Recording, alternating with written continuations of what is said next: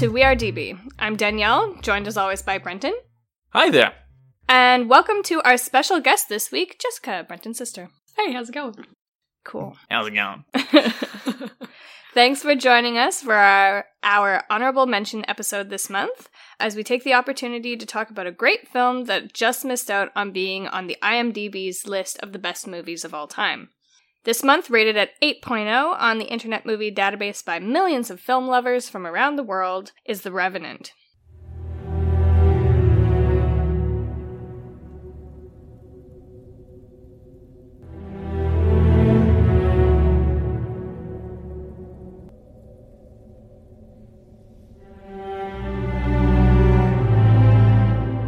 Released in 2015, starring Leonardo DiCaprio and Tom Hardy as the two leads, The Revenant is an epic Western film set in 1823 on the American frontier, based partly on the 2002 novel of the same name by Michael Punke?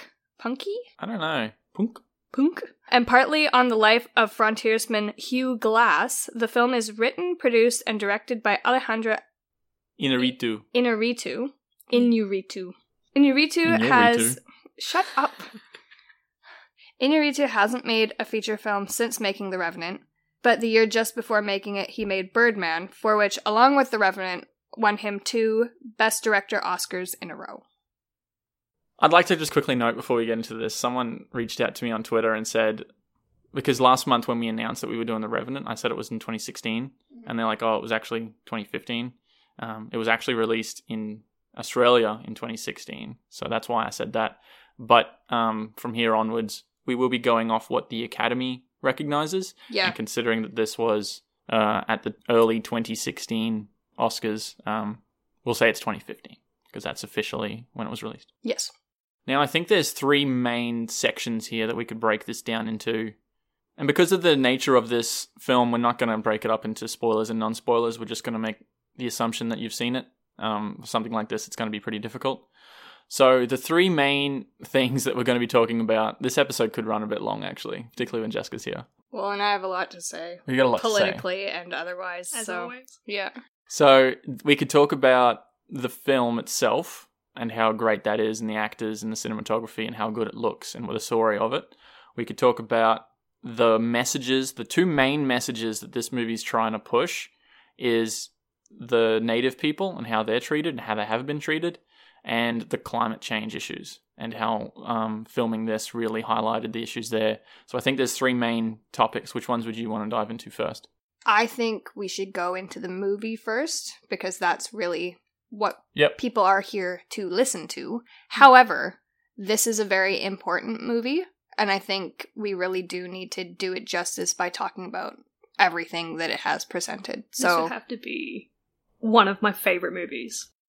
It's just this raw movie about the environment and survival and love and deprivation and the ultimate connection between man and nature, and it's just awesome. what made you want to come on to this episode and talk about it? Is it just that connection you have with it, that you like it so much that you have a lot to say? Yeah, for sure. Cool. I was describing this to you before we watched it, and I was describing it as kind of like a nature documentary with moments of action, because it's filmed like Planet Earth or something, you know? It's just this beautiful, long landscape shots. Well, I can definitely see why it got the Oscar for cinematography, because it got that, didn't it? Or was it just nominated? No, that one and Birdman, they both got cinematography. Okay, I can definitely see why it got that. Actually, the cinematographer who won the award, Emmanuel Lubezki, he has been nominated for 8 Academy Awards, all for cinematography. He won it 3 times for Gravity, Birdman, and The Revenant 3 years in a row, and he's the only person to do that. Because he made a very big point to do a lot of this natural. He did it in natural lighting at sunrise and sunset, which I can't imagine how much of a pain in the ass that would have been. Trying to get all your actors and everything just timed. But at that time of day, trying to get just that natural lighting. And I think that's why there's so many long, unbroken shots, because they only had one shot. Yeah. You can only do this, and then otherwise we've got to pack up and try again tomorrow. But I also think that that's because it makes the movie so much more seamless. Yeah. If you're constantly taking shots and then stopping and then cutting them all together instead of just making it one smooth transition, it makes the movie so much more immersing. Well, we were watching that documentary from, like, the behind the scenes after this, and there was a line in there from Leonardo DiCaprio, and he said that Inarritu films it as if it's like a VR experience. It really immerses you in there. It makes it feel like you're one of the people going on this journey with them and not someone watching a movie because of the way he films it. It's a very intimate film. Yeah. And it really came across, and the thing I like is that he does it so well that you don't notice. You know what I mean? So there were a lot of shots, particularly the one that comes to my mind is over the waterfall when they're crossing the river. Mm-hmm. Because that came up from the bottom. I don't know if they did a drone or an arm camera or what they did, but it comes up and then over the waterfall, and then it kind of does a 360, and then the scene ends. It like wraps around one of the actors as well. Yeah, and then it goes back into the waterfall, and it was just impressive as all hell. Yeah. You know what I mean? And in doing that would have been so complicated logistically to work out. But I didn't even really notice, because I don't notice unbroken shots. Yeah. But you point them out to me often, and then I say, wow, like that's really You're right, I didn't impressive. notice it, but Yeah. now you've mentioned it hasn't cut yet. The whole movie's full of this. Some of them were like 5, 6, 7 minutes long, jumping from character to character, and you have to like get them going through this dialogue, and then it goes over to another one, and it still hasn't cut yet. Like, that must be a lot of pressure on the actors. Specifically that one of the opening scenes where they're trying to grab the pelts and get to the boat, and where the Kree come in and they're having this basically mini battle, just all the sweeping and the choreography of the actors and the animals and all this sort of stuff. It's just all unbroken. It's great. And I think, like you said, Brenton, pressure on the actors. There were a lot of people who hadn't acted previously. Yeah. So, holy crap, well done. I can't even imagine how stressful that must have been for him as a director, but it also kind of says a lot about his directing skills that he was able to pull this off with like the resources that he had and the people that he had working with him. It really shows that he had a lot of patience and a lot of skills as a director. Yeah. It took over like up to 5 years to them to make this film because of all the complications and things that they had. Well, and I wonder how long were they actually in filming? He said that they were like immersed in nature for a year. Oh, wow. Yeah. Well, that makes sense. It's like 20% of your time with the principal production and the post.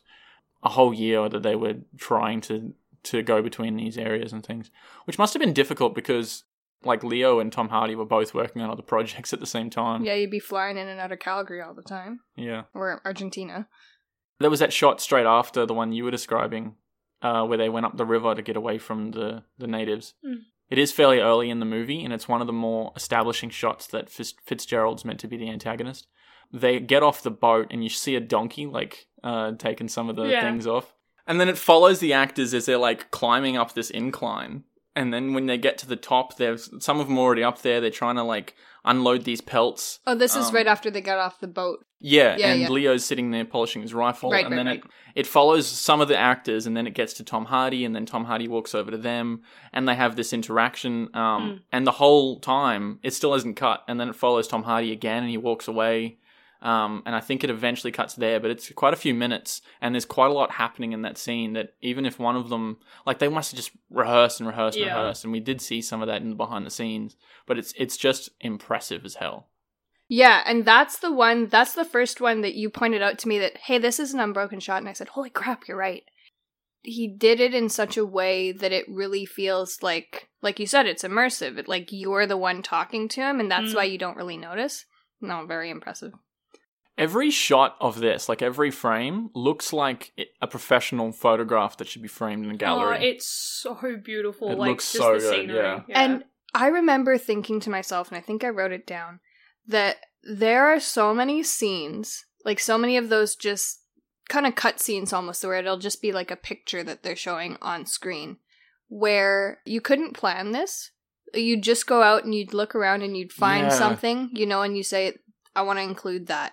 And I think it's so beautiful because he's incorporating like an art gallery exhibition into this movie. You know what I mean? Well, it's meant to feel immersive. Like there was ones with the ants like Yeah. crawling up the thing, and then there's like the way that the frost has like sort of frozen or melted On the leaves. Yeah, That was there's quite a few of them. There's just little shots where you couldn't plan it, but you're just looking for these things. I think a part of that is to add credence to the fact of the impact that we have on the environment. Like, we in this time in the 1820s where it is more untouched, and then it's kind of make you think about, oh, when was the last time I saw something that pretty or that untouched and that raw in the environment? You don't. Yeah.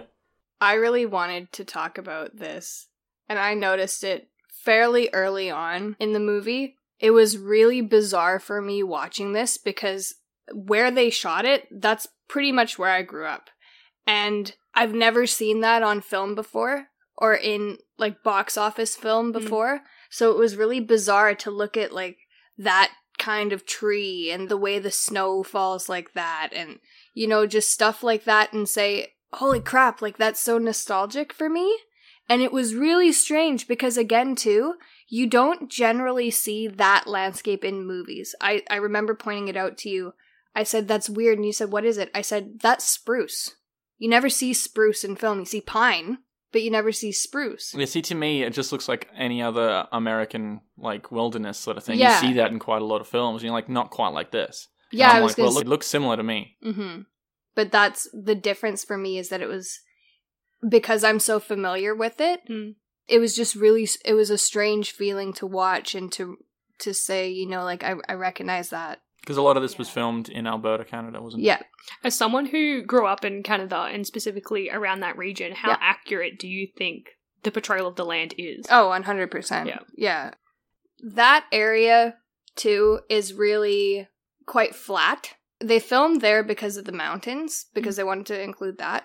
But the flora is very much the same as where I grew up. Where I'm from is Boreal Forest region, which they really talked about in the documentary and stuff. That's where I'm from, right? So to see that, it was really cool.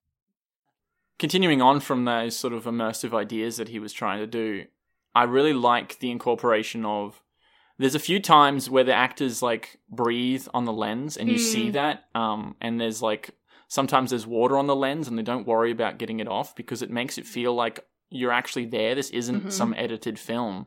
You're actually up and close. Like even with the bear attack, it breathes on the lens, and that's not a real bear. So they've added that in there consciously to try and make you feel like you're just watching this as it's happening. Like I said, it's a very intimate film, but in relation to what you said and the breathing on the lens, even when he's fighting Tom Hardy at the end, I'm pretty sure they knock the camera as they're... Yeah, they bump it. But it's the small things that make you go, oh wow, like I feel this right now. Yeah. And both of those shots, the one where the final scene where he's rustling around with Tom Hardy and the bear scene are both, they are unbroken and they've got those elements in there. I think this is easily the best and the most accurate depiction of a bear attack ever. Yeah. The way that it's depicted, not only the way it's depicted in its gruesomeness, and the gruesomeness in it is kind of subtle, but it's necessary. It's not focused on it like someone like Tarantino would do, you know what I mean? It's just sort of an element of the story. It's not a focus of anything, really. I really wanted to ask your opinion on that attack from a medical perspective. I really appreciated that they included the damage to his body, you know, because it's like, you hear about things like this, especially, I don't know how much this happens here with things like maybe like crocodiles and boars, but at home, bear attacks do happen, you know, cougar attacks happen.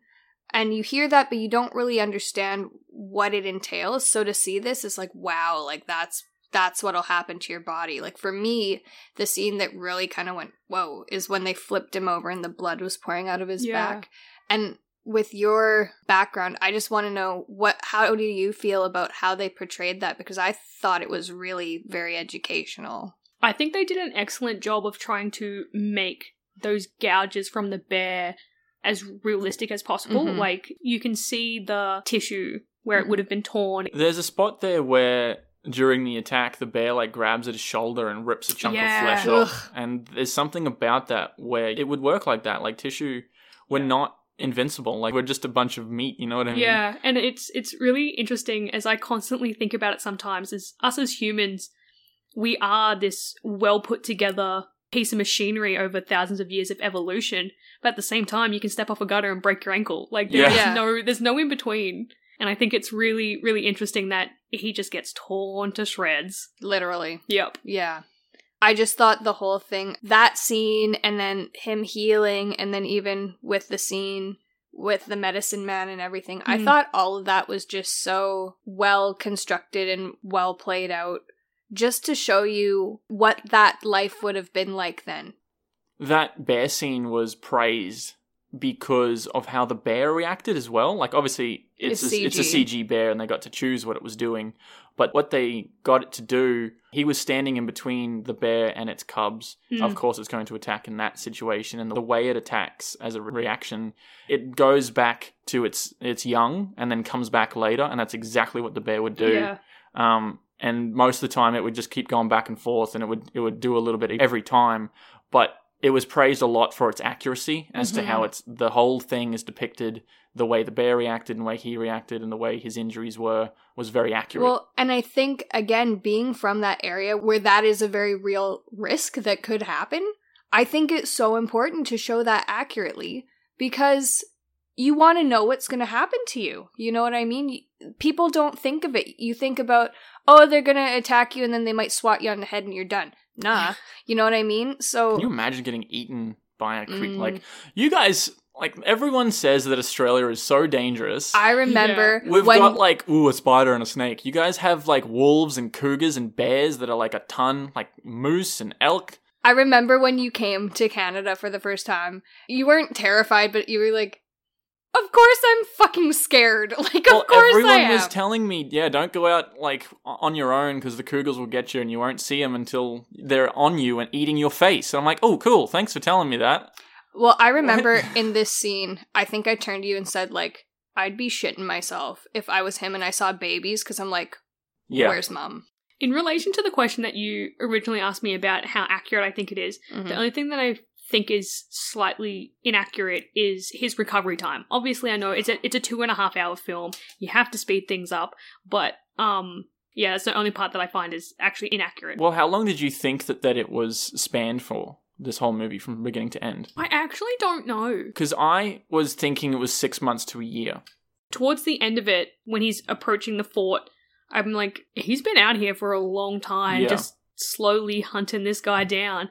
But then it also raises the question is, how long did it take Tom Hardy to get back to the fort originally with no injuries? And yeah, he said, in a couple of extra days isn't that bad. I'll see you in a couple of days, pretty much. And I think it showed a couple of days. He was out. With that other guy. So I don't know. Like, the time is a bit skewed. You're not really sure when the timeline is here, but I feel like it wasn't like a couple of weeks. Yeah, no, I understand that. I remember when Leo's character, Glass, actually does get back to the fort, and he's sitting there and he's getting all salved up and everything. I'm like, holy shit. You know, like, it's been so long, and yet there's still things that aren't healed too. It's kind of juxtaposed, because on the one hand, you're like, yeah, it's really incredible that how has he managed to be up and moving and doing everything with all these injuries? But at the same time, wow, that some of these things can take so long to recover. It was just an interesting point, and I'm glad that they really went into the continuity of making sure that he had the same injuries over time. And I love when he meets that very was he another Pawnee man? Yeah, the one who got hanged. Yeah. I love it when he just, like, reaches over and he goes, your body is rotten. And I'm like, boy, I bet. Yeah. Yeah. I just wanted to note the meteor when it came over and he's standing. And for a long time, I was like, what? Oh, yeah. What was the point of that? I was like, what does this represent? Like, what is this? And then I did a little bit of Googling, a little bit of research. But it's in a sense, a nod to Birdman and how in one of the opening scenes, it's a comet as well. But also I was reading something from Alejandro about how he was saying that it's kind of a representation of how the character feels and how he's just burning and he's destructive and just keeping going for what. Yeah. I remember when I first saw it, I was like, man, did they just have the really bad luck of getting an airplane in their shot? That was my immediate thought, because at first you saw the reflection on the water or whatever. Which is really clever, because it doesn't actually show it. It just, you see it in the reflection and then it shows it. Yeah. I just remembered what Birdman actually is about, and that whole thing its sort of gimmick is that the whole movie seems like one unbroken shot, which is very impressive. And a lot of it would have been, but it was spliced in a way to make it seem like the whole movie from beginning to end is uncut. And I think Alejandro is kind of like on the top of his game when it comes to those unbroken shots. He does them sort of better than anyone, really. Yeah. Kudos.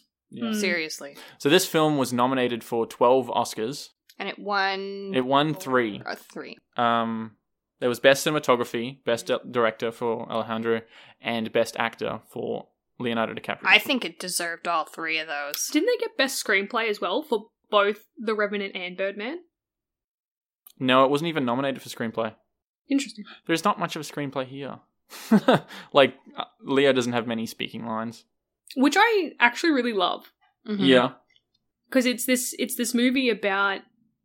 And I think a reason why I really enjoy it is because It's very visual. It is very visual, it's very gruesome, and it raises topics of today as well as the past without so much action and so much dialogue, but you get the point. It's kind of a picture speaks 1,000 words thing. 100%, yeah. Yeah, very much. No, I agree with you. I actually think that Leo's Oscar was... I think he very much deserved some accomplishment, but I think he's had better performances in his career, and I think that because he's been nominated like 5 times without a win, they give it to him here.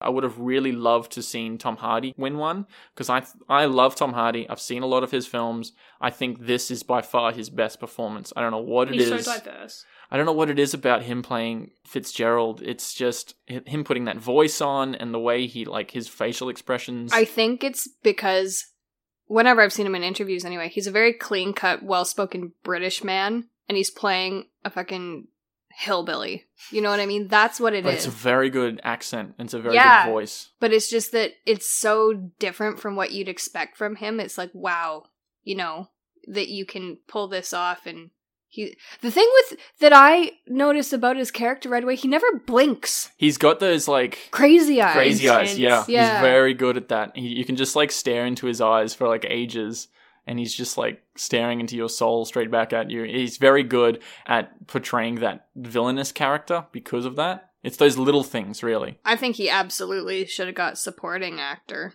He was nominated for supporting. I don't think he's ever won one. But I'd be very surprised if he never gets one. I was going to So would I. say, it's only a matter of time. That's not really justice if he doesn't get one, you know. I love how you said he's a chameleon. Yeah. Like, everything I've seen him in has been so different, and that's the mark. I think he's an underrated actor. Yeah, he's 100%. not really one of those people that's on the tip of your tongue as what's your favorite actor or what's a great actor I would say Tom that's Hardy. playing at the moment. There's a lot of roles of his that I'm like, is that Tom Hardy? Oh my god. Like, there's a lot of those reactions because it's not obviously him. You get these actors who do get the recognition. People like Samuel L. Jackson, you know who it is.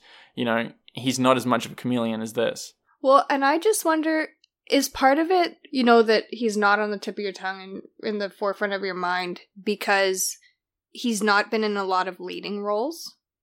That might be it. Like, most of the things I've seen him in, I think about it, he's not in a leading role. He's in, like, a inner circle supporting role, but he's not the guy. You know what I mean? So I do think that Leo deserved recognition. It was a very good performance. I just think it was more of a, you know, we haven't really given you recognition in the past. Here you go. Here's your Oscar. That said, like he said in the documentary, this was very different from anything he'd ever done. It didn't have a lot of speaking roles, and that, I think, deserves recognition that you can still portray a character without lines. Because you have to act differently. You have to act. Yeah. Purely. Just on that note, especially as he spent a lot of that movie by himself with no support, so to be able to portray everything that you need to portray with no one to bounce off. Yeah, because you know exactly what's going on just by looking at him. You know exactly what he's thinking just by looking at him. Survival. Well, to be able to portray that He's level... thinking, ouch, ouch, ouch. Yeah. But to be able to portray that level of transparency is quite an accomplishment, I think. He very much went in... Have you seen his acceptance speech for that Oscar? Okay, so that was the first Oscars I ever saw. He went very much into that acceptance speech, knowing exactly what he wanted to say. He was just like, "Hi, thanks for the award. This is what my thing is. This Listen is my to platform." me. Yeah, this is my point." I want to take this as an opportunity to acknowledge that I was somewhat ignorant. So he, as far as I remember, and I think this is fantastic, he used his acceptance speech as a platform to talk about climate change. Mhm. And I think that's exactly what celebrities should do. You should use your celebrity as an opportunity for advocacy. And I think that's fantastic. I remember thinking, as someone from Alberta at that time, I was like, "You stupid bugger. Like, that's not climate change, that's a Chinook." So what happens often in What's a southern Chinook? Alberta, it's a southerly wind that comes off the mountains in such a way that it creates a pressure system and high temperatures. So you'll get, in the middle of the dead cold of winter, a really beautiful warm day, and it'll cause melting and things. And so there was a lot of backlash to what he said about, "This is the worst climate change we've ever seen, blood. No snow," the natives reacting, they'd never seen this in their life. People had seen that. That's actually a very normal occurrence. I think what I didn't realize, and what a lot of people brushed off, is that maybe they hadn't seen it happen like this before, or to this extent. But the idea of you go in at that time and then all of a sudden there's no snow, that's not uncommon for that area. But I want to take this moment to acknowledge that I kind of brushed off his platform there because I was like, well, I know better than you. Because wasn't he talking about like the tar sands and things on the oil? Yeah. There was a couple of things that he was addressing, and you're like, well, it's not actually that bad because of this, and you don't actually know what you're talking about. Is that what we were thinking then? That was basically it. And the thing is, I've done more research since then too. I think environmentally, he was on the mark, but he wasn't completely on the mark. Politically, I think this movie was 100% on the mark.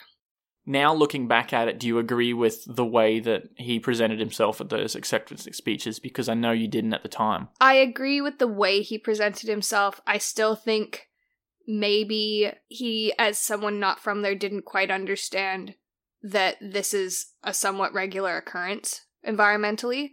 But at the same time, I'm recognizing that I didn't realize that it wasn't entirely a normal occurrence. Do you think that there's a part of him that has done that intentionally for the people that aren't native to that area, to make them realize that, to exaggerate what is actually happening, for people to kind of get the hint that we are past the point, pretty much of no return? Yeah, and that said, like, taking a step back and looking at it big picture, okay, so if a couple locals don't get it, that's okay. Whereas if everybody in California with the big bucks and the big houses is like, holy crap, that's good. Mm-hmm. That is good. So. See, I would think that Leo knows more about this than most people. Well, and I also didn't realize at the time either that he had done his other documentary. He was probably released in 2016. It was probably around the similar time as this, where he was focusing on climate change, because he's a big advocate of that. He's been an advocate for a while, though, quite hasn't a long he? time, Yeah. He was... Like early 20s? His early 20s? Yeah. Yeah, I think so. Yeah. Is he part of the, like, a UN representative or Yeah, anything? he's been at the UN a fair bit. I'm not sure what his title exactly, but he's spoken there, and he's very passionate about this. I think he has done his research, and I think he only had a minute to talk or whatever. So I think any sort of things that you were picking up on in that speech, where you weren't really agreeing with his tone or the way he worded something, I think that's just because of his time frame. Yeah. I think he was just trying to use that platform to get that information out as quick as possible, because he was very passionate about it. And I was also just ignorant to the fact that he was so well educated on it. Yes. So I was looking at it as, you don't know what you're talking about. He actually does. So that's me saying I didn't know what I was talking about. Probably because you do hear a lot of people who aren't educated and haven't read the literature on it, or don't know what they're talking about, and they're just regurgitating what they've seen online, and it's false information, And it gets tiring too, hearing people shit on your home and your family's livelihood, because I can imagine. Pretty much all of my family works in the oil industry. Is it flawless? Absolutely not. Does it have a way to go? Yes. But at the same time, like, that's how we live. It's very similar to here with the coal industry, because that is a massive thing that's not I think it's even worse than the oil industry, really. And that is also a big thing in Australia, but coal is still a very big thing, and it's kind of hard to constantly hear about how shit they're treating that and ravaging the land, and you're just constantly hearing this negativity around it. I imagine it's a very similar thing. Yeah, well, and I just want to take a minute, sorry to hop on my soapbox, but coal is everywhere a very dirty industry. There's no reason why anybody in this world should be using coal for energy at this point in time. It all just comes back to money, everything. Yeah, oil is processed. It's a lot better process and a lot more environmentally friendly process, if you'd believe that, the way they process it and the way it's used to create energy. So I mean, I advocate against coal, 100%. We've gone on a very large tangent, but it's a necessary one. I think that the movie was really pushing for. There was two massive messages in that. One of them being the environment, and particularly with Leo, and that's what he was trying to do with his expectant speech, because they did have to shut down production for 5 months and go to Argentina just to find snow, and he says that in his speech. That was a big deal. See, you heard that and said, well, why'd you go there at that time? Yeah. I remember you reacting to that in particular. Well, and again, that's me. I've gained a much better appreciation for film. When you watch a movie, you don't think about pre-production. So, of course, they scoped everything out. And at that time, there should have been snow there. You have to take into account that Chinooks do happen, and it's just based on a pressure system that comes through the mountains at a specific, it could happen whenever. 5 months? Well, that's the thing, right? Is that it happened in a way that, like, it's a normal thing that happens, but it happened in a way that isn't typical. Mm-hmm. I have many, many questions, as someone who hasn't, I'm going to openly admit I haven't done a lot of research about the Indigenous culture of Canada and North America. But I just want to talk about the potential accuracy of the way that they dress and their face paint. I don't understand. Does the face paint mean something, like where they put it, or? Because they've got tattoos as well as face paint. Yeah, I'm not going to claim to be any expert. I mean, I did grow up in an area that was surrounded by about 6 different Indigenous communities in close vicinity. From my understanding, and any listeners listening, comment, correct us if I'm wrong. My understanding of face painting is that it's a warrior thing. So they'll paint, like, war paint, literally. Tattoos, I wasn't familiar with tattoos in any, like, subarctic groups. They're very common among Inuit people and probably, like, people of Greenland and stuff, too. That said, I wouldn't be surprised if that was typical. And as far as costuming, I think they did a good job, because I remember thinking about, like, let's call them the Europeans, the Americans, the way they were dressed, the fur traders, was quite accurate to what I'd seen in textbooks and things. We learned about this in school, right? And I was very happy to see that they actually did have a lot of interaction with local Native communities to get it right. I was very happy to see that. It seemed like there was a lot of consultancy. And I was like, I really hope there was. And there seemed to be, so that was really good. I just wanted to point out, as I did earlier, that Elk Dog had a handprint over his mouth. Obviously, we've established that it's face paint and all that sort of stuff, but I do think that it gives a little bit of symbolism to the fact that you have no voice, you have no place, and you do not have a right to speak about the things that are actively happening in the movie and in real life. I've seen that design before, so it wasn't surprising to me, but that is a very cool interpretation of it. I wanted to take a minute, too, to just talk about why I'm so glad that this movie was so accurate, because, like I said, we learned about this in history since grade 3. Like, I've been learning about the fur trade and the native groups and beavers, and I knew about all the hats and everything since grade school. Because that was the basis of what Canada was formed on, wasn't it? So as trade. My dad says, that was Canada's first economy. Would it not have been like whaling or whale fowl or something up north before that? Well, yeah, and that's what they said in the documentary, whale oil lamps and things like that. It wasn't nearly as big as this, is that what you're saying? It was big, but there were other places where you could get it. Right. You know what I mean? this was easy. You could go, I mean, not easy, but you could go out and find beavers.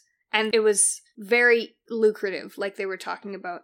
And it was why people pushed from east to west. But the thing is, we were taught that it was almost a very jovial thing. You know, like you go out and you got your little toque and you got your canoe and you're going across the land and you're trading with the native people and it's all happy. Holy crap, no it wasn't. Nobody teaches you that everybody went and shot everybody else. You know what I mean? And of course they did. As soon as you have any sort of confrontation, well, let's just get you out of the way. But you have to note, which I did earlier, is the value on life is So different, low, and it's yeah. accurately represented throughout this movie that in the 1820s you had no value to your life. I could expend you at any moment, and that's shown. Yeah. See, we touched on that in the Good and the Bad and the Ugly discussion, which is set in the 1860s. And like you said, that's a good way to put it. They valued life less, really. Like, not just your own, but other people's. Mm. You value other people's life less. And I think the point of this movie, particularly with the beaver trade, is to highlight the way that the Europeans ravaged the countryside and took advantage of the nature and the beavers, not only the Americans who are now probably born there and have that accent, but the British and the French and the way that they interact with the natives. Well, we started a brief conversation last night about treaties and things, and you said, well, because there was that scene where he said, this was our deal. You signed a contract Yeah. to Fitzgerald. Yeah, the captain says that. Yeah. And that led into our conversation about Native American treaties and the British North America Act and the Indian Act, and it's a lot of politics that we don't need to get into here. But the point was, and this is a theme across any colonized nation in the world, but specific to Canada, the idea of a contract and the idea of ownership did not exist the same way in Indigenous culture. And European traders absolutely took advantage of that. Well, the reason I brought it up was because the captain, who is played by Donald Gleeson, I think he's actually really good in this role. And I wish I'd spoken about it more when we were talking about the actors. The captain really has got balls. I really like that he shows when he needs to be compassionate and when he needs to be a hard ass, really. He's a good captain. Anyway, he says, we had a deal. You signed a contract. And I was just thinking, could many people read and write? Like, how could you sign a contract or read a contract if you couldn't read and write? And Leo's character writes Fitzgerald killed my boy or killed my son or whatever in a couple of places. And I'm just surprised that he would be able to write. And that's where it came up, because you said they were doing treaties and contracts with the native people and they didn't speak English. So they were taking advantage of it there, putting clauses into these treaties that they couldn't understand and taking advantage of that. And beyond language barriers, it was cultural barriers. The idea of owning the land didn't exist. That doesn't mean the same thing. It's like owning my soul. You can't own my soul. Yeah, you can't own nature. It's its own living thing. Yeah, it's the creators and no one else's. You know what I mean? That's a very good point. The idea of owning land. Like, yes, they had their sort of territories that they would sort of live in and these clusters. But they wouldn't own the land in the way that a westernized civilization would understand. Absolutely not. And that was a huge contention factor that, again, we were taught about a lot. And it continues to be a problem to this day, because now the contemporary idea of ownership does exist. And so you've got land claims disputes and treaties that are still in place since that time, but they've been transitioned from your medicine chest and your horse and your cow to dollar values and things. And it's a great big mess. It all comes back to money. It does. And that's another thing I wanted to talk about. I think this is so important for the way it represents the native people.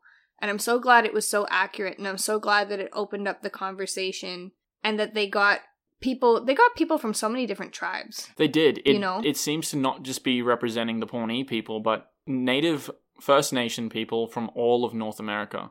Important to not lump people into one group. Because it happened over the entire continent. You can't just say, it happened to these people. Yeah. It was a broad representation. I just think I'm so glad that they did it that way, and I'm so glad that they're giving a very wide-reaching voice to people who traditionally have been oppressed and their voice taken away, that they get to tell their story their own way. I think that's important. And everything else? I was just listening, and you guys make some very great points, and I was just happily listening. You're just listening to the podcast. Live. Yeah. It's a live showing. Live version. I want to talk about symbolism throughout the movie. Because you already spoke about the handprint as the painting and the comet in the sky. Yeah. Also, I think it's very interesting that Glass, when towards the end of the movie, he's standing in that decrepit old chapel, and he's standing there and he's looking at a mural of Christ. Mm-hmm. And to me, I thought that was very interesting, the parallels between Christ and himself as someone who was resurrected. Basically, That's so interesting. Which is what the revenant means, and the returning, and yeah. That's cool. And it's interesting that by the end of this, he decides not to take revenge. The revenge is in the creator's hands. Yep, and that's when that Pawnee man says that, he has this moment of realization, and it hits him, and you just see the camera, and it's very close to his face, where he ponders this, and he says it again as he lets Fitzgerald go into the river, and he gets picked up by the Kree. Mm-hmm. That water must have been so I cold, know. like just for the actors. I'm sure they're wearing wetsuits and things underneath, like the thermal suits, but still, at their hands, their face. He says, "My heart bleeds, but revenge is in the Creator's hands." Yeah. So although That's what he was told to. Yeah. Yes, although he is in so much pain and he is hurting, and he says, "He took everything from me. That boy was all that I had left." He still chose, but the revenge is in the Creator's That's a very hands. interesting comparison to Christ. What they were trying to do there with that. Because it doesn't really relate to anything else. It's just sort of there. But if you're reading that into it, I can see a justification for that. Yeah, and I feel God and the thought of Christ throughout this movie was so interesting, that even as they're fleeing the Kree in the beginning, when they're grabbing the pelts and going to the water. the right word. Isn't that what they were called? I think they could have been, and I'll just give you a little context. So the Cree people were from, like, middle Canada, so, Saskatchewan, Manitoba, and whatever Those state. middle states that no one knows the names of. Down there. And they were a warrior people, so there's a ton of Cree people where I'm from. They're not actually indigenous to there. The people who originally inhabited my area were called the Slavey people. And the Cree people came and... Who gave them that name? It's just that it was the native name. Okay, because I'm like, if that's a white person name What does for it mean? I'm not sure. Well, and that's why it's like Slave Lake. That's where that came from, right? Okay. The Cree people came and fought their way into this area. So the fact that, like, they kept calling them the Rees, right? Oh. And I think, I don't know if it was Cree people, but considering the history of them, I would not be surprised. Okay. Just wanted to say that. I'm sorry if I got that wrong. Yeah. It's fine. What was the point you were saying? Sorry. Oh, about Christ throughout the movie. Right, yes. Is that even as they're fleeing from the indigenous population, the camera very, very briefly flicks over a Bible that's in the water. And to myself, I thought that was very interesting, that in all of this havoc and all of this destruction that's going around you, the first thing that you go to is a Bible. Yeah. And he's trying to save this Bible because that's his only protection. And I just thought that was very interesting, that God plays such a huge part in this movie. And God, whether it's God as Christ or God as creator. Yep. Yeah. And That's cool. how Fitzgerald talks about how his father, God, is squirrel. That was weird. That was like... What was that again? He was talking about this man who... Wasn't it his father he was talking about? It was somebody. Or was it like a father, like a priest? Maybe. Holy man. Maybe. I don't know. It was somebody who was out in the wilderness and was dying. And he said, I found God. And he said, God was a squirrel and I ate that bastard or whatever he said. Yeah. In my mind, what that meant to me is that, especially coming from Fitzgerald as he's telling the story, that Fitzgerald to me is someone that is above God. It's very funny you say that because towards the end of the movie, like the last scene that's very tense with Fitzgerald, he's wearing a dead squirrel on his head. Yeah. He's got, like, which I hadn't noticed before. I didn't notice. But it zooms in on his face when he shoots the dead captain thinking that it's Glass. it zooms in and you can see the head of the squirrel. You can I'm see pretty the sure little it was a nose and squirrel. whiskers. It was something. It could have been like a muskrat or something. Yeah, but I thought It was a a little rodent, whatever it was. Yeah. It's a squirrel family. Yeah.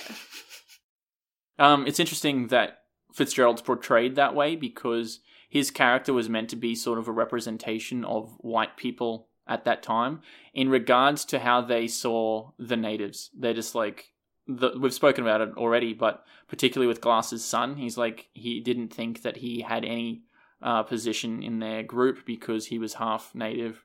And that was just a representation of the people. And we were listening to it in the documentary, and they were saying that it's not really his fault because that's the thought of the people at the time. They didn't understand it, and therefore they feared it.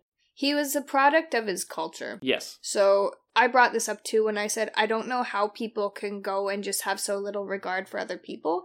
And I wanted to... Again, it comes back to the value of life. Well, yeah. Well, because if you're going to hinder my life, I can't help you. You know what I mean? But also, you're not part of my group. You know, humans are very clan-oriented, historically speaking, because it was a survival mechanism. But... like, I like the way that Inarito talked about it. He said, I didn't want to portray Fitzgerald as the villain because he really was just a product of his society. And we talked about, is that a brainwashing thing? People were really taught that unless you were white and unless you were British, you're really not anything. And that comes into, you know, the Holocaust and everything again. And the way cultures have been treated all around the world in history. Yeah, and I mean, I'm glad we're not in that now. But it brings up an interesting conversation point because there are still people who don't understand different cultures, and I think like the idea of, you know, I think the target group right now are Muslim people. But what is it that he says? He says something along the lines of, they don't hear your voice, they only see the color of your face. Yeah. And I think that that's put very Aptly, brilliantly in regards to that time in the 1820s and current day. Mm-hmm. No, I do too. The few establishing scenes where it was sort of trying to frame Fitzgerald as the antagonist, I was like, well, you're trying to force a villain here, because the first sort of thing that he says is after Glass gets mauled, and he says, oh, just put him out of his misery. And he's meant to be seen as sort of the antagonist there, and I'm just like, I kind of agree with him. Like, the guy is very injured. This is 1823, and we have a job to do. We're in the middle of nowhere. I kind of agree, just like spend a bullet and put him out of his misery because he's very much in pain right now. Well, and he's an expense. It is. He's an expense in time and safety and resources. You see that again later when they're trying to carry him on that stretcher up the hill, and he says, you got to leave him, like you put him out of his misery. He's trying to convince the captain, and again, I'm kind of on his side there, and I'm like, yeah, because you've got all these guys that are using up the energy and time. Like, food is a scarcity at this time. It's not logical, really. And again, you're trying to paint him as a bad guy. And it was only when Fitzgerald was trying to kill him while he's lying on the stretcher and then he stabs his son. That whole sequence is like, oh, okay, now he is the bad guy because he's out for blood after that point. The point for me where I'm like, you're just an evil bastard, aren't you? Is when he's like, all you have to do is blink. Yeah. I'm like... that was intense. Like, yeah. I was trying myself not to blink to see how long I could go for it. I don't know how Leo did it. I think any normal person would say, or, you know, compassionate person would say blink twice. Yeah. You know, because then he's like, oh, well, I told him this and he blinked. It must have been like 40 seconds or so, and he eventually closes his eyes, and he's like, there you go. Well, how long was he going to give him? If he didn't blink for 2 minutes, and then he slowly closes his eyes, does that count as a blink? Like, there wasn't much compassion there. He was completely heartless. Well, and you know what I think, too? He said, I'll shoot you, and I think he was actively contemplating it. Glass was. And then he wasn't going to shoot him. He was going to smother him to death. Yeah. You know what I mean? And so it's kind of twofold there. You know, he's contemplating it and he's like, you know what? Yeah, okay, put me out of my misery. And then he just puts him through more misery. You know what I mean? Because he was going to give him a slow, painful death instead of a quick, painless one. I thought Tom Hardy played that character. Yeah, I was just thinking of that. Yeah, that whole scene, particularly with the way they leave him in the grave, the way Tom Hardy plays that. He's got those evil eyes, really. Anyway. I want to talk about is something that I didn't quite understand. Is when, again, that Pawnee man, he was hung by the French. Yep. And the sign, to my knowledge, translates to "We are all savages." Yes. Yes. But what I couldn't work out was why it was written in French, because I'm sure that man didn't know how to write French. So what was it that The people who captured him, so he was just out of a French camp. Yeah, but why would they write that? Because in that time and throughout the movie, it's us against them. But now they're saying we are all savages. Okay, so I think this comes back to French semantics, actually. So it says, on est tous des sauvages, which means we are all savages. But if he was talking about we as in, like, the universal Including me. we, yeah, it would be nous sommes tous des sauvages. So he used the we as in, All of you. basically. Yeah, as Okay. in like saying I am versus one is. You know what I mean? That's the kind of way he was saying it, is that one is meaning we as in them. Does that make sense? Yeah. Yeah. That's gonna be shit for people to try and figure out what It's I just fine said. because there's a lot of times when you're translating between French and English where the English sort of just sum up you. The word you could be a number of things. The French have different words for different like different uses. And it's kind of a little more handy because it's a little more logical. The plural you disappeared from English. So you thought the Frenchman was saying that he was also a savage? Yeah. Right, okay. No, he was saying it from the perspective of the man he hanged. Okay. Yeah. I liked the strange kind of visionary scenes that he showed of, like, his wife hanging over him in the field, or him standing looking at all the buffalo skulls. Like the dreams that he was having. Yeah, I thought those were really cool to include. Oh, were they buffalo skulls? Yeah.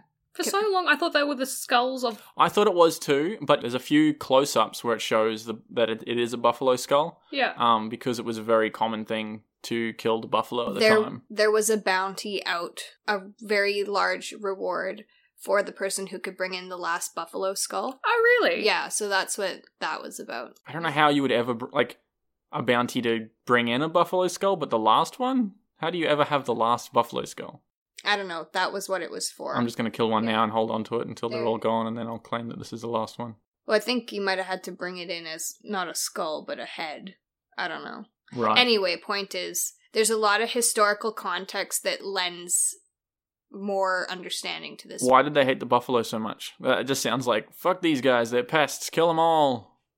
No, I think it's the same thing as, like, let's just get all the beavers we can, because, like, the more I can get right now, the more rich I'm going to be right now. Okay. Even if we get rid of all the beavers, at least I got my piece when they were still around. I've heard those things before, particularly here up in the north with crocodiles. Mm-hmm. There was a rule where you were allowed to kill as many crocodiles, bring them in, because they were pests, right? They're Have you dangerous. seen... Complete tangent. Have you seen a picture of, like, the largest crocodile in Queensland or whatever it was? It was, like, 16 foot, and it was, like... There was one in Northern Territory. Yeah, wherever it was ripped for a crocodile. Like, Ripped. it was... I've seen that one picture in the back of somebody's ute. And the ute, and yeah, it that was on the just, front like, page of the newspaper. That was ridiculous. 'Cause I They're was- dragons. They're absolutely massive. Yeah, I was like, that's not real. And then I was reading through a book or something, and the same picture was in there, and I was like, well, it's in a book, it must be right. But they were huge. Yeah. So that rule isn't around now, obviously. This is No. like the 70s and 80s, but for the crocodiles. Mhm. But the only time I've ever heard a rule like that is because they're a pest. You see it with snakes and things I as well. think, honestly, I think part of it was, let's go have some fun. Hunting game was a sport. Yeah, but they would just shoot them and leave them there and take the heads.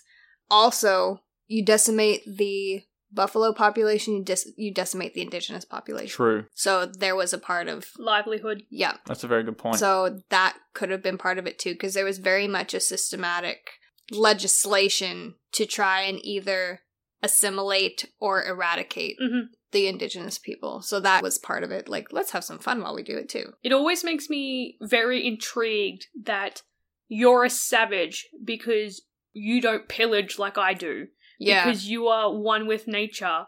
You are living in this prehistoric mindset, and that makes you a savage because you appreciate what the earth gives you. And I think Yeah. that always, I never really understood that mindset of why it's like that. Well, and people had this vision of, well, you don't live in a house and You don't see the way that I do. Yeah, you don't have writing and you don't have literature and it's not the way I understand it and it's so different, so it's wrong. Like that documentary we watched, and he was telling us the story about that gentleman, Starlight. Yeah. He had his son missing, and he prayed to nature that if you give my son back to me, I won't hunt, I won't fish, I won't hurt nature anymore. And that was the bargain that he made to get his son back. And I think that it really puts in perspective the center around spirituality and nature that the indigenous population has.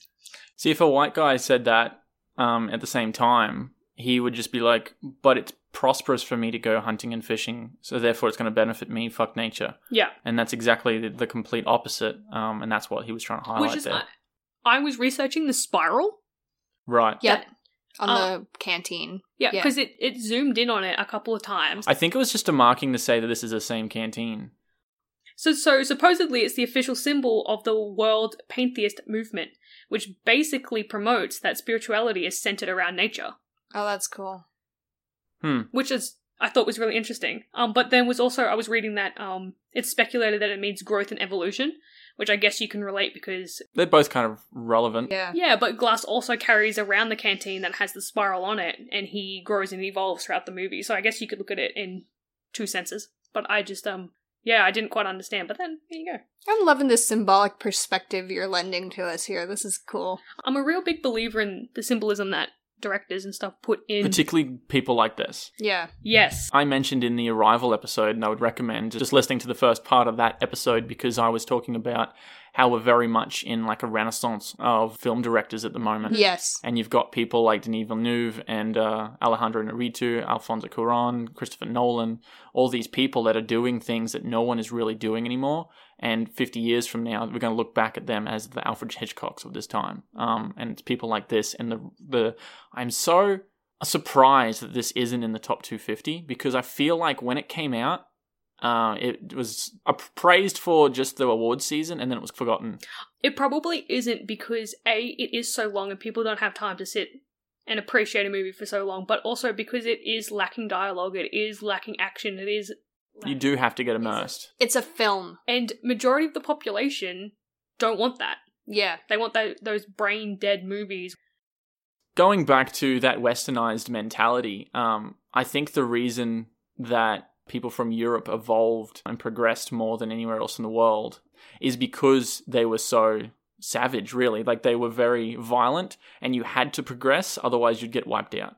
So I had a conversation the other day with someone and they completely disagreed with me, but Really? I would like to hear the perspectives there.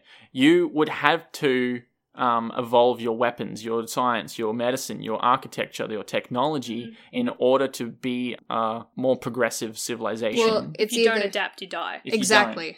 And I think the indigenous people of any nation who were seen as quote-unquote more barbaric and savage is because that they had more of an understanding of peace, not only with nature, but within themselves. Yes. Yeah. Well, also to note, there were still wars that happened between tribes. Yes. Right? Yes. It's just their technology was on level with each other. The European technology was so much more advanced that when they came over, they didn't stand a chance. Yes, but within themselves in Europe, they were more aimed to wipe each other out. Like, they were more... Yeah. It was on a different level to other nations, and it's interesting that they see the natives as the unprogressive savages when they themselves are only progressed because they're savage. Yeah. Yeah. I was having a conversation the other day, and this should be completely cut from the podcast because white people don't have culture. And they were arguing with me, well, indigenous people don't have culture. And I was like, yes, they fucking do. You can't say that white culture is pillaging and taking and raping and like where... Like Vikings. Where the indigenous population, because he was like, oh, well, Aboriginals don't have culture. I was like, yes, they do. They're one with the land and they're one with the universe and the spirituality and all this sort of stuff. And I have this understanding where we just take. See, that just shows that you have such a lack of understanding. I was like, as to what a culture But every is. time I say white people don't have culture, and they're like, well, I disagree. And I was like, well, tell me what it is. Yeah. You tell me what it is. If you can make a justified argument about what white culture is, I will listen. But you just point it somewhere else because you don't have an answer. No, I think there is a white culture, particularly in countries like in Europe, right? You got to look at like the UK. Mm-hmm. I think they have a very distinct way of doing things and a way that they approach certain things. It's not necessarily these days as that pillaging and taking sort of thing, but they do have their own culture. It's not as deep and spiritual as any other native culture, but it is there. I think it exists, but I see what you're saying. And you run into problems when you look at colonies. So I've asked myself this question for a long time and struggled to come up with an answer. What is Canadian culture? It's basically, well, it's not this and it's not this and it's not this, but what is it? You know what I mean? So being Canadian and coming to Australia, Australians have a very distinct culture. Distinct from Brits, distinct from Americans, distinct from Canadians. It's very much a mixture of, I would say, British and Canadian, because we're influenced from North America as well as UK. It was definitely more UK, particularly like in the turn of the last century, but we're becoming more and more influenced by North America. So I'm feeling a mixture there. Yeah. The issue I see is that... This is very much on a tangent. Yes. Can we talk about it? Yeah, anyway? sure. Because as long as my argument about not having white culture is taken out, then I don't care. It wasn't that bad. Oh, it does not. People get really offended that I say that. If you say that there is no white culture. Yeah. Like, you're talking about white Australian culture. I think there is, but it's because I've got something to compare it to. So compared to Brits and Canadians, Australians are a lot more like Brits, and I think that's influenced by the 10-pound palms. Because you had an influx. There's a lot of reasons as to why there's a lot of British culture. I think it was much more before the war. But I think that's had a huge part to play because you had a huge influx of people relatively recently. Yes. So, like, you inevitably bring things with you. That said, if I was to say are Aussies more like Canadians or Americans, they're more like Canadians in the way that they think, but they're more like Americans in the way that they act. And I say that in that Aussies just don't give a shit. Like, Australians that I've noticed, they say what they think, and they don't worry about political correctness, which is a good thing. Just going back to what you were saying before, in regards to your conversation about, it could be controversial, about how white people don't have culture. I don't think you should be afraid to say what you're thinking as long as you're able to. You're not just saying a blanket statement, you're willing to have a conversation, right? And you have facts. Yes. Well, it's like, here's my opinion, which I'm allowed to have, and you're allowed to have yours. I'm going to list off my reasons, you list off yours, let's have a talk about it. And if anyone in the comments or whatever, anyone who's listening to this, disagrees with anything that I say on any of these episodes, have a conversation with me. Reach out, you know. I'm so open to it. I'm so open to you educating myself. If you can disagree and can provide a just response, then I will have a conversation very placidly all day, every day. But if you're just going to say, nah, you're wrong. Yeah, and don't listen. Like, I do know that I came out very hard and very strong in regards to white people not necessarily having a culture. When you made that statement about, we do, it's just not as spiritual or deep as Indigenous cultures or other cultures out there, I find that that's accurate. Mm. I think humans are notorious for being wrong, and we have to accept that we could be wrong. We're all allowed our opinions, and we could be wrong. So I'm open to changing my thoughts as long as you present your argument well. 100%. And just being open to have that conversation. We've really gone on a tangent Yeah, with this one. yeah. So It's an important thing to talk about. is there anything else you guys want to talk about? I really like the end scene where Tom Hardy says, "You came all this way for revenge. I hope you enjoy it. I hope you enjoy it."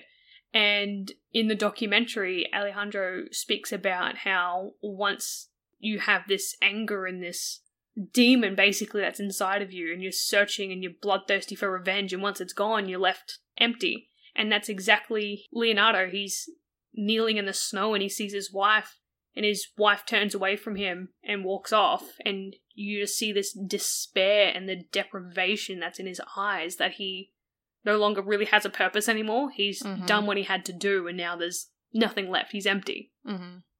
I really like that. I wanted to talk about the score really briefly. This was my last point. Yes. It's not obvious, but it's definitely there. It makes you feel lonely.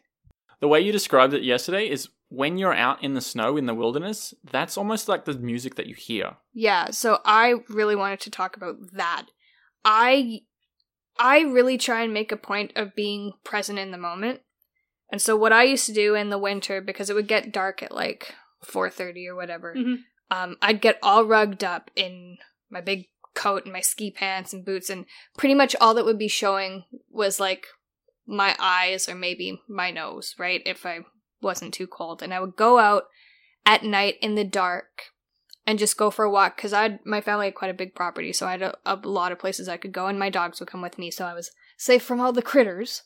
But I would go out, and it was so quiet, and if it was a clear night, you could see the stars, and you could see so many stars in the winter. Or even if it was snowing, you'd just hear the wind. And I heard that music, and I thought to myself, like, I would lay down in the snowbank, and you just felt like you were on a cloud because you're just in snow.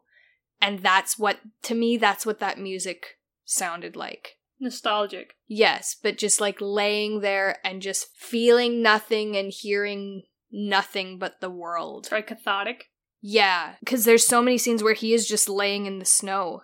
And to me, I'm like, that's what that sounded like. It was just such a weird thing to think, like, if there was music that I'd be hearing, this is what it would be. So do you think that he tried to make it It was almost majestic. as organic as possible, in a sense? I think so, and, like... It's relaxing, because I think that's what nature does. You Yeah. wouldn't want it something sporadic and like... But to me, that's really interesting to someone that doesn't have those memories and has never had that experience. Someone that's never seen snow, ever. To me, the score makes me feel... And I think of one particular scene where it's just this open shot and you can see him and he's this tiny little speck as the camera starts to zoom in, and it's this orchestra of music, and it makes me feel lonely. Like, I really get a sense of how alone that Hugh Glass really is in this moment, and how overwhelmed the environment makes you feel it makes you feel insignificant. You're a speck in the universe. Yes. Yeah, and that's what it's conveying, and that's honestly really what I felt too, because in that moment where I'm laying in a snowbank, and I'm comfortable, right, because I'm warm and everything, but I'm just like, I'm just a dot in this. That's what I feel. I just really wanted to bring that up because I wanted to convey that experience to anyone who's never felt it before, and see what you had to say. I think it's really great.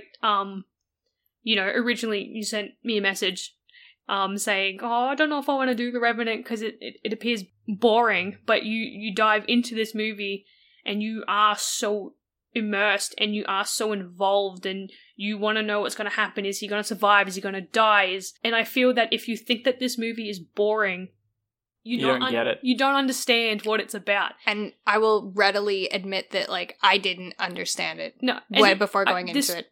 It has been the 4th time that I've watched this movie. And every time I notice something new and I love it more and more every time. Like, it's just, and as a person, grow and develop, I find a new appreciation for the movie every time I watch it. And I just have to say it'd be one of my favourite movies of all time. I think it's interesting that you had that idea of this movie before ever seeing it. And I think that's why it's so underrated, because people might have that idea of this movie without seeing it, so therefore it's not in the top 250. Does that make any sense? Well, yeah, because what I honestly thought it was, I'm like, it's a guy in the woods and he gets attacked by the bear. Woo. That's what I thought it was. Yeah, and I just think it's so educational. I described it as a character piece set beautifully in a nature documentary. Again, like I said at the start, it's just this beautifully raw film about a man and his will to survive. Like, what does he say? It's the opening line that he says to his son. As long as you're alive, keep breathing, and all that sort of stuff. He's like, he hears it again, and his son says it to him as he's literally basically on the cusp of death. Just keep breathing and keep going, and that's very indicative, because there are moments where you're like, how is this man still going? Like, why don't you just give up? But then it's just, he has to seek that revenge. And he's like, puts it perfectly when he's laying in the ice cave and he's like, Fitzgerald killed my son. And it adds real credence to the mindset of the character. Also, I got a really important question. I'm so sorry. Okay. A part that I don't understand is at the beginning, with the Native Americans come and they pillage and they do all that fun stuff, in quotations. And that man, he just Shoots the horse. pops the horse in the head. Like, what, I don't understand why. Well, it's like, well, we can't have this horse anymore, so we don't want you to have it. Yeah, it was more valuable to the white people than it was to the natives. So they didn't want them to get away or come back and use it. I don't know. Yeah. But that would... The natives do use the horses, though, so it doesn't make any sense. I think, honestly, the most logical thing is that, like, well, this is going to make things easier for you. I don't want it to be That's easier what I for was you. thinking, Yeah. I know, but there was 2 there and he just shot 1. There was like 3, I think. Oh, okay, Yeah. well. But still, you only shot 1.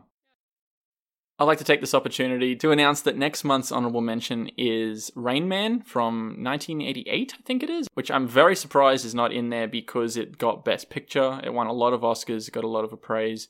So we're going to talk about Rain Man next week. Next month. Next month. Jessica will be joining us again for... Many future episodes. Yes, but the next one will be One Flew Over the Cuckoo's Nest, which Oh, I believe I love that is movie. episode 16, so Yeah. it's only a couple of weeks away. Yeah. I think it's released at the end of May. So thanks for joining us. Thanks for having me. We have been Danielle and Brenton this week. Thanks for joining us. Feel free to subscribe wherever you get your podcasts or comment on SoundCloud. And until next time, thanks for listening.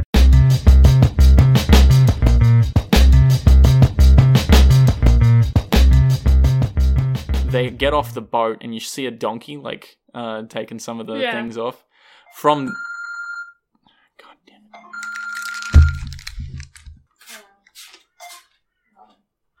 Hello. Alright. Thank you, bye. What was that? What was that? We're looking for people for a market survey, age 50 to 75. I'm like, well, there's no one here that age, so... The amount of times I get a random phone number and then I answer it and it's like, Ni hong on, I'm like, for fuck's sake. Block.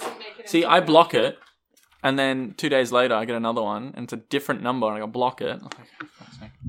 Sorry about that. I don't know where they get my numbers from. You should be sorry. Okay. And it follows the donkey as it, and it.